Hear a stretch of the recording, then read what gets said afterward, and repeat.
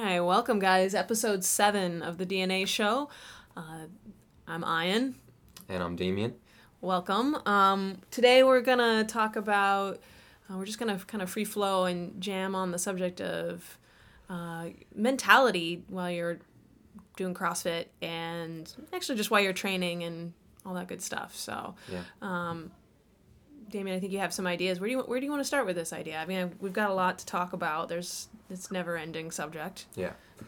I think the main thing I want to talk about today is competitiveness, and that not necessarily in the sense of actually competing in the sport of fitness, but more so in the people that we interact with in our gym and how they compete with other people. Mm-hmm. So I want to start off by talking about the whiteboard. Mm-hmm. So I have my own reservations about the whiteboard. I think it's a really useful tool. Mm-hmm. I just want to hear your opinion on it. Yeah. And I'm talking about posting your score and looking at other people's score for the workout of the day. Yeah. I mean, yeah, I think there's lots of pros and cons for the whiteboard. The biggest pros are the sense of community and like the ritual of being like, hey, I'm interacting with all these people and I'm among all these people. I'm not alone and I'm doing all these. I'm basically suffering and doing the same kind of stimulus as everyone else. Mm-hmm. And just I think accountability to that is pretty big. But yeah, there's a lot of cons to the competitive nature of what people perceive that is the intention of what we're doing, and I don't think that is not how I view CrossFit, or at least my clients' experience, that I actually want them to better themselves and not compare themselves to others. Mm-hmm. I think some people do better with this than others. Yeah. Yeah. I think one really useful tool of the whiteboard, in addition to what you said, is that it makes people work harder. Yeah. Like if you know that someone's watching you, you're going to change your behavior. True. And it's like, oh, I know that I'm going to be posting my score, so I should probably push pretty hard. Mm-hmm. That's one aspect. And then on the flip side, the major thing that I don't love about the whiteboard is how people utilize it. So it's not actually the whiteboard itself that's the issue, it's how people use it. So Ben Bergeron talks about this a lot. He talks about how often you should compete, in quotes, not like a competition, but competing in the sense that, like, say I walk in the morning and I see Harrison in the workout at 6 a.m. and he did like 5 minutes. And automatically I want to compete with Harrison, so I'm going to do whatever it takes to try to go sub 5 minutes. And that might mean that I take shortcuts during the workout, not like I cut reps. I mean, some people do, but more specifically, like I'm going to maybe sacrifice some movement quality just to perform or to go faster. And I would rather, I could still look at Harrison's time and say that's a goal for me to beat, but I'm still going to do what's best for me to get there. Right. And not try to sacrifice all the other things just for the sake of finishing faster than Harrison. Yeah, that brings up the idea of performance versus training, right? All of a sudden you're in performance mode, but that's not the stimulus that's trying to be elicited in that, on that day, and you can't do that day to day because then you're going to get into burnout, right? And that just gets into comparing where I'm at to where other people are at, and it's a common complaint. Maybe not verbally, but you can just see it in some people where they want what other people have, but they don't want to do what other people do. Right. Like you can see someone come in and do really well in the workout, and you also come in and do a workout, but you don't see all the other hours they put in training. You don't see what their nutrition looks like, their sleep, all the strategies they're doing to recover, but you just want to be like them, but don't want to do what it takes. And I think that is a really good way to burn yourself out and just set yourself up for some really negative self-talk. Yeah, and I think you're talking about a specific individual who has a competitive nature, right? So I think that's still maybe a small percentage of our clientele. For sure. So just, yeah, I think people come in here and if you have a competitive nature in general, that's going to be your lens. Right, you come into the class and you come into thinking what CrossFit is actually a competition, and I don't think that that's all that people see it as, but that's their main lens, right? And granted, I'm guilty of that in my past for sure. But what does that do to when injuries happen, and how do you deal when you're not succeeding, quote unquote, to the ability that you want to? And is that, what is your underlying motivation and your why for actually training? Is it getting a little diluted, right? Yeah. Yeah. I want to talk about social media. Ooh. And its impact on self-talk and action. So I thought this a while back, and I'm going to try to verbalize it as clearly as possible. So I think social media is a really cool platform if you use it correctly, but I also hate it at the same time, and I try to use it as little as possible. But I've worked with a lot of clients that spend a lot of time on, let's say, Instagram, and a lot of time looking at like regionals and games level athletes, and to the point where it makes them feel bad about themselves because they compare themselves to those people, which is kind of wild if you've been doing CrossFit for less than a year and you're comparing yourself to the top 1% in the world. But regardless, something I was thinking about is relativity. So if you have someone that's been doing CrossFit for, let's say, 6 months, and they go on Instagram first thing in the morning and they look at someone that plays top 200 in the open, and they say, wow, that person did this, they're so much better than me, I must suck, right? And then you take that person that plays top 200 in the open, they open up their phone, they look at a top 20 regionals athlete, they look at something they did, and they're like, wow, that person's so good, I can't do that, I suck. You take that top 20 person, they look at, let's say, Rich Froning, they say, wow, he did that, I can't do that, I suck. Rich Froning wakes up, he doesn't look at those people, he does what he does, and that's why he's the 1%. And I think that's huge, in that you can get so like misguided by what everyone else is doing, and you're focused so much on everyone else's performance that you don't actually step back and think, what did I do today that was better than what I did last week, and why is that good enough? Yeah.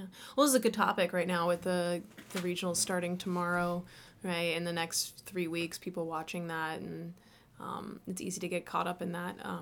Yeah, I think it's I mean, this is not unique to this arena, right? We do this everywhere in our lives.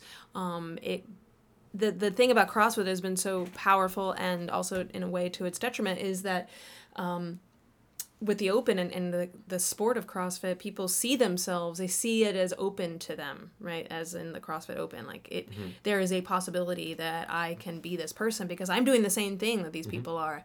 But the gap has widened quite a bit.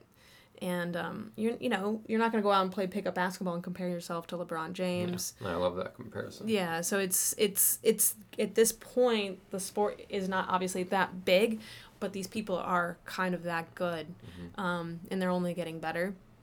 So it's hard to really compare yourself to it. Doesn't mean it's not attainable, but it is kind of a free market in a lot of ways that people can access it, but the opportunity is getting less and less. And granted, we're still talking about very specific people and clientele, but it brings back to an idea that I had a client once say,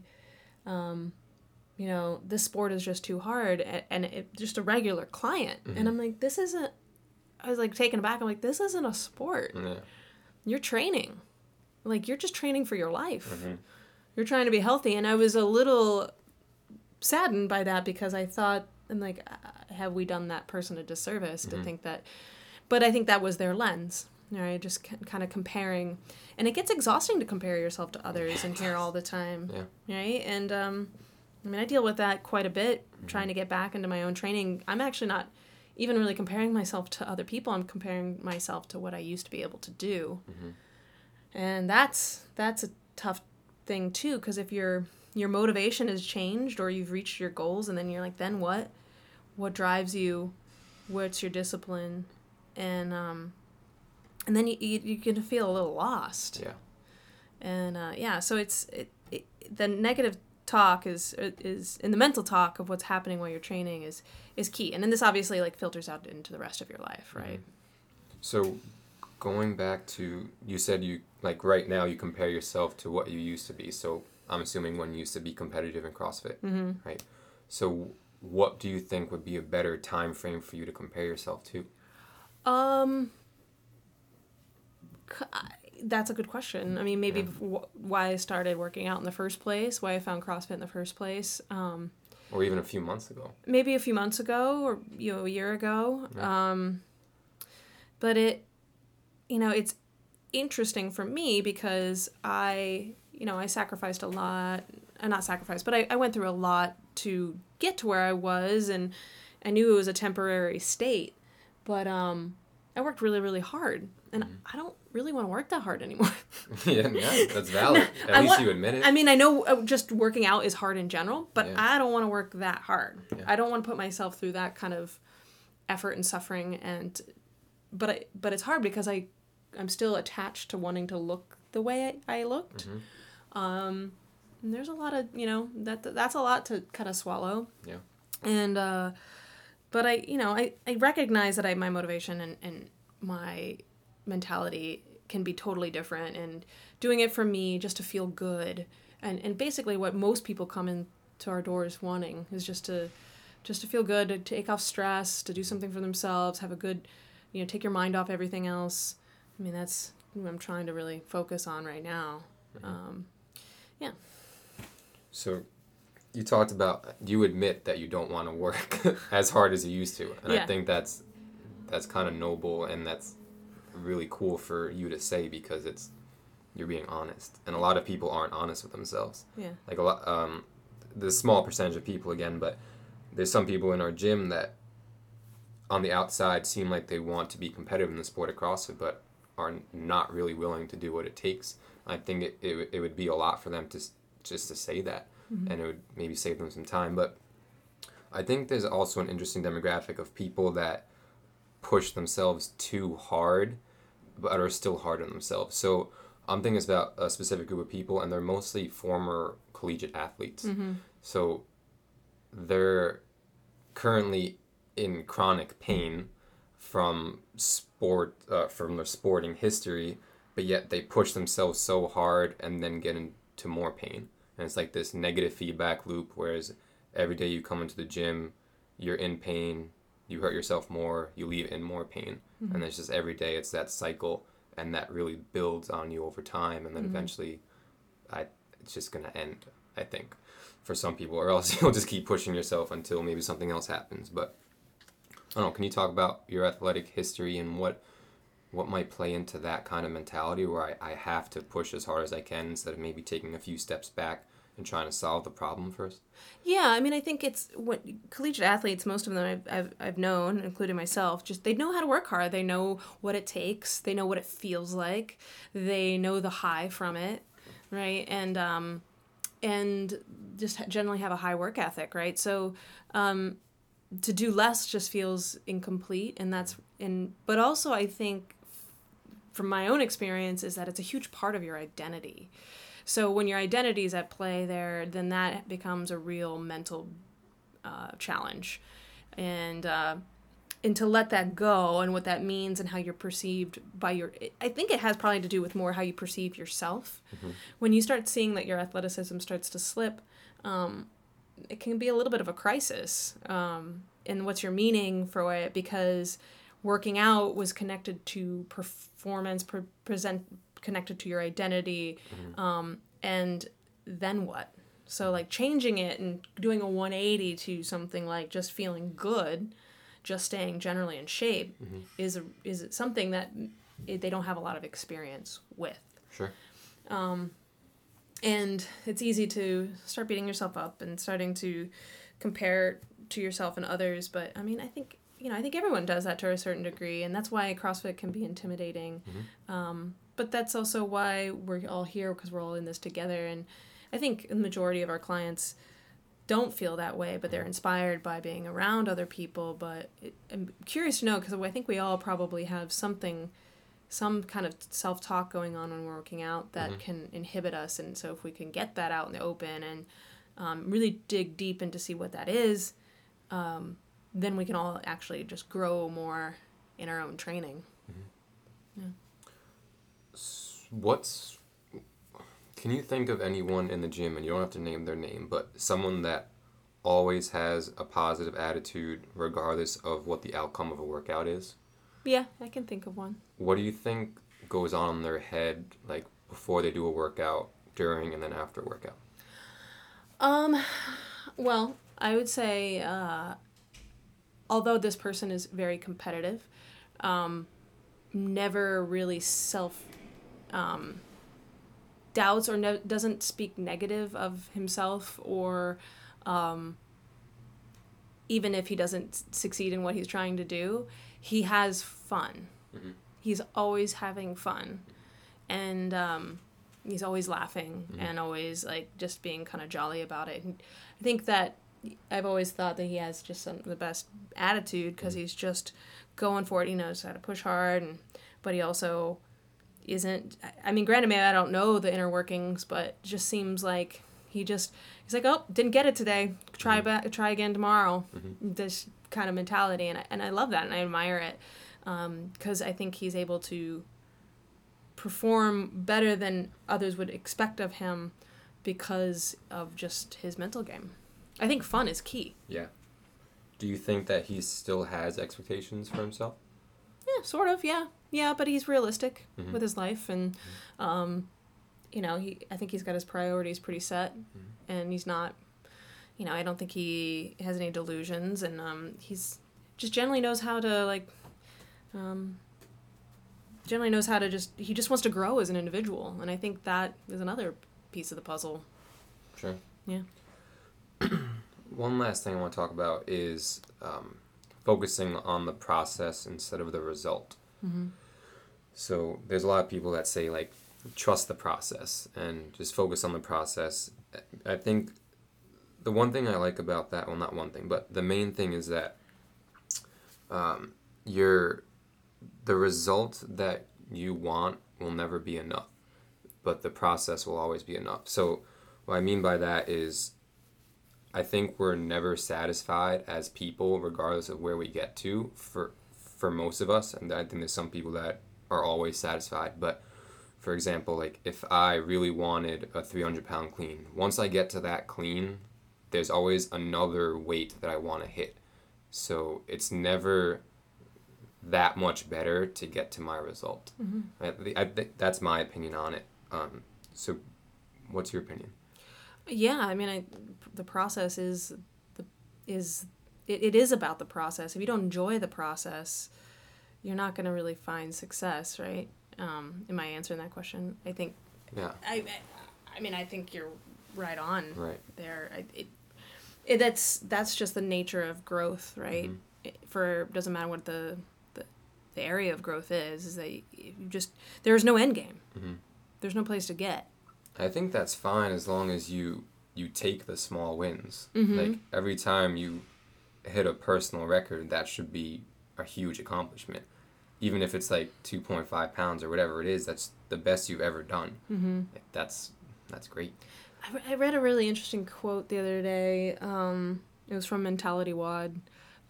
She wrote something about like if you're not happy about not hitting the PR or getting the time, then you're not going to be happy when you hit it. Right. Right. If you're not satisfied, if you feel like your self-worth is in jeopardy when you don't make the lift or whatever or hit that PR, then when you actually achieve that, you're still not going to be satisfied because that you need to actually, it's like you win or you learn. That's it. Yeah, like there's no losing. You learn and you have an opportunity to turn around and do it again. Mm-hmm. Right. And so I think it's really hard to check ourselves on that. But I think that the people that have the most can do this the longest and have are just in love with the process of it. Mm-hmm. They just love waking up every day and just doing it. Yeah. And it's a ritual. It's something that feels good. Staying connected to your why of why you're here deep down, like not because you just like want to see what you're capable of doing, but like why do you want to see what you're capable of doing? Why do you want to lose weight? Why do you want to get stronger? Why does this make you feel good? Sometimes those are tough questions to answer. Yeah, Take definitely. some thought. Yeah, and then sometimes you don't even really know, but like if it was taken away, right, and then it might be easier to answer what is missing when it's not there, right? Mm-hmm. So yeah. Cool. Anything else you want to talk about? I mean, this was kind of a broad subject, Yeah. a little specific to competitive type nature, Mm-hmm. but I think there's lessons to be learned in general that if we lose sense of our why and what is motivating us, sometimes, but in general, motivation is fleeting. There's maybe even more beauty in discipline, and again, just the ritualistic part of taking care of yourself in a world where it's hard to take time for you. And yeah, and then the comparative nature of so that comes with social media, and we are in a group environment, so it's easy to compare to others. Just remember that's should be only used for positive, for the positive, right? Mm-hmm. That we got to be careful going too far in the other direction. Yeah, I agree. Yeah. Anyway, all right, that's all I got. Yeah, I think that was good. Cool. All right, check back in next week. See ya. Bye.